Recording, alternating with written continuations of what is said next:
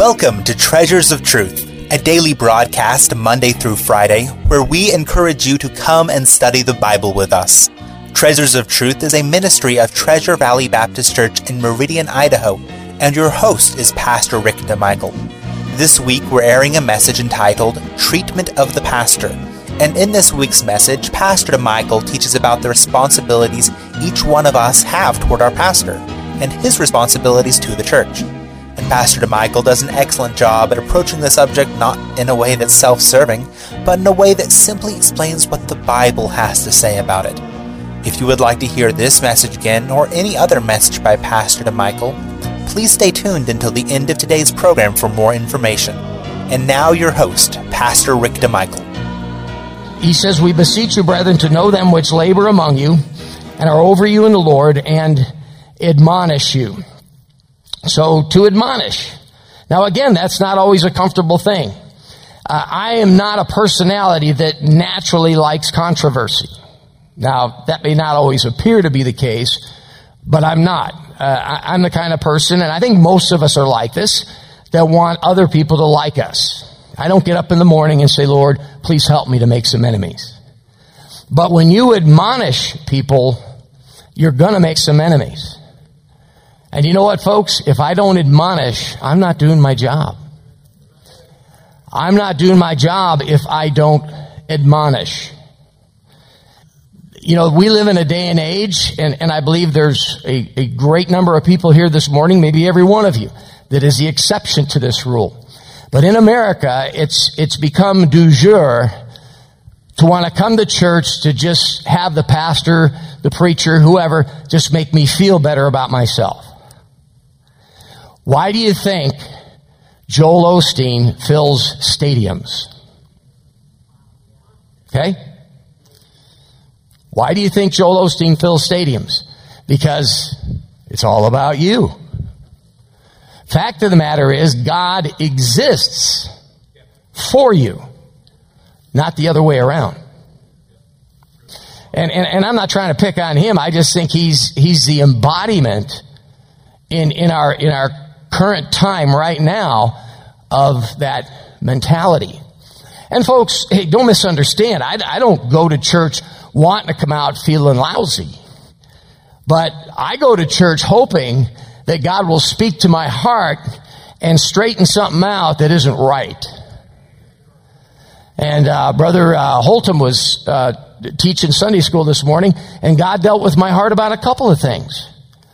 And I'm grateful for that. Because folks, I don't know about you, but I'm sure you're no different than I am. I have a natural bent to get off track. And I need to be admonished. I need to be exhorted. Sometimes I need to be rebuked. And so there's part of the job. Look at First Timothy chapter 5. He says, "To know them which labor among you and are over you in the Lord." And look at First Timothy chapter 5. And 1 Timothy chapter 5 and verse 17. "The elders that rule well, let the elders that rule well be counted worthy of double honor, especially those who labor in the word and doctrine. For the scripture saith, Thou shalt not muzzle the ox that treadeth out the corn, and the laborer is worthy of his reward."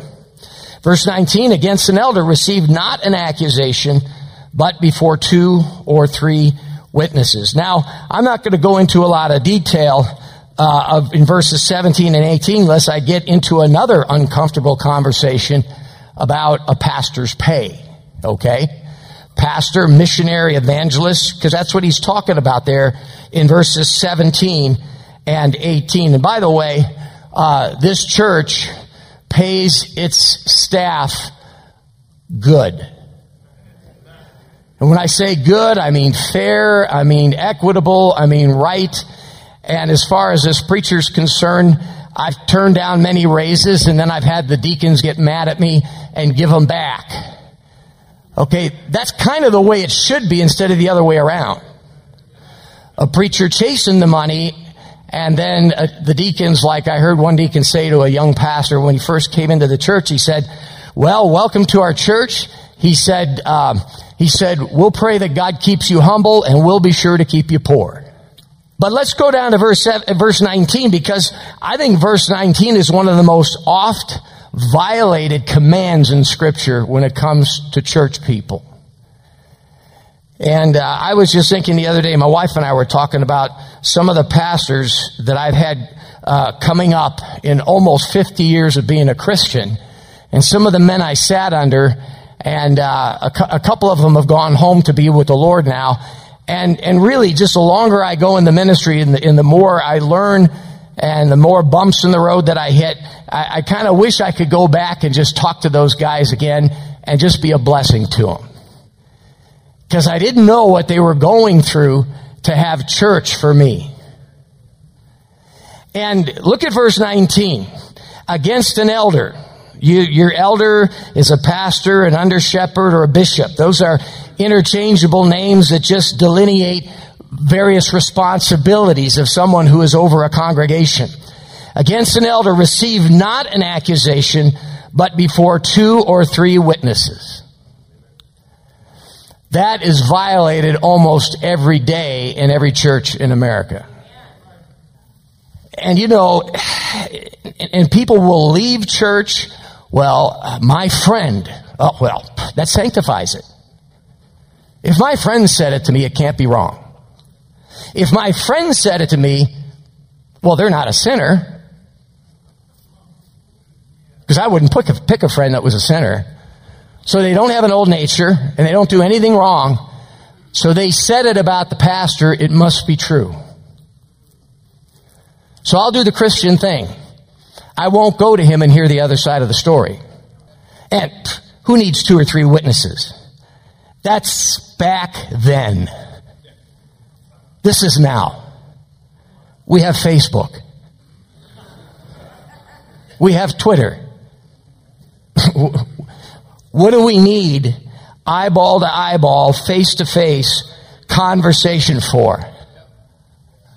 We have a better way. And by the way, you shouldn't receive an accusation about anybody without at least a witness or 2. And that's brought out in other scriptures. We just happen to be here today. And here's another rule of thumb. Somebody that you understand to generally have good character, be very slow, be very loath to hear something about them that seems totally out of character. That's just common sense.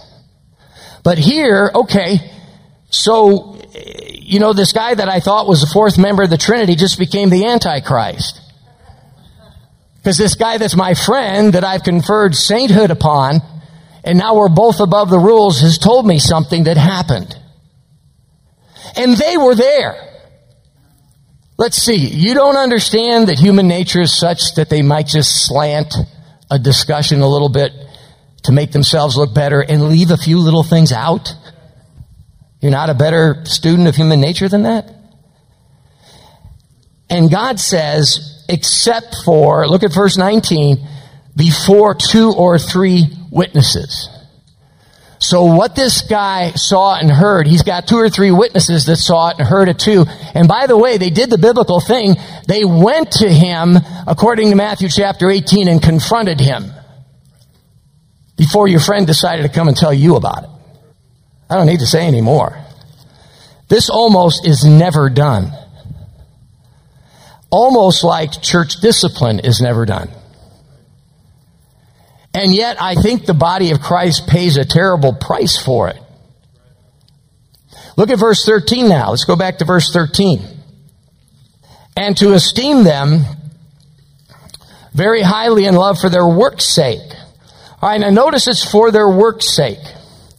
Not because he's cool or I like him, but for the sake of the work of God. In other words, saluting the uniform. Our culture used to be much more vertical than it used to be. And people would just, he's the guy in charge? Okay, well listen, not that way anymore. It's who is this guy? Who does he think he is? Doesn't he know I know as much as he does? That's the Laodicean mentality. And so all I'm saying is we have to realize what the Bible says and fight against that and realize why we are to esteem them very highly and love, because it's for their work's sake, doing the Lord's work. Can I just be honest with you?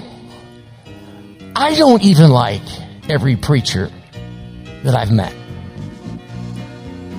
King James, Bible-believing, independent Baptist, crosses his T's, dots all of his I's the correct way. You say, what's the correct way? The way I do it. I don't even like every one of those guys. I bring guys in here sometimes that I'm not particularly fond of to preach to us. You know why? Because I and you need what he brings. You say, what's it about? His work's sake. We want to thank you for joining us today for Treasures of Truth, and it is our hope and prayer that today's program was truly a blessing to you. You've been listening to a message entitled Treatment of the Pastor by Pastor DeMichael. Pastors face a great deal of spiritual hardship, and across the country it seems like we hear all the time about pastors who have decided to quit the ministry because they feel that it has simply gotten too hard and they don't have the support to continue. However, as a member of a church, we can play a part in helping to encourage and pray for our pastor so that he can stay in the place that God has placed him and continue to minister to people. And whether or not you attend church, if you are listening today and are unsure of your eternal destiny, then we encourage you to contact the offices of Treasure Valley Baptist Church or visit our website at tvbc.org, and we will gladly help in any way we can. As mentioned at the beginning of the broadcast, if you would like to hear this or any other message by Pastor DeMichael, please feel free to visit our website at tvbc.org for more information or find us on YouTube and Facebook. We also have a bookstore that is open to the public on Tuesdays from 10:30 to 4:30 and Wednesdays from 8:30 to 4:30. Treasures of Truth is a ministry of Treasure Valley Baptist Church in Meridian, Idaho, and we would love for you to come join us for our weekly services. They begin with Sunday school at 9:30 a.m., followed by the morning service at 10:45 and a Sunday evening service at 5:45 p.m. And of course, all the services have fully staffed nurseries available for young children, as well as interactive and exciting programs for all ages, including junior high, high school, and even college age groups. And don't forget our Wednesday night service at 7 p.m., which has the Master's Club program during the school year for the kids, and a Bible study at the same time for the adults over in the main auditorium. We hope to see you soon at Treasure Valley Baptist Church, and may God bless you.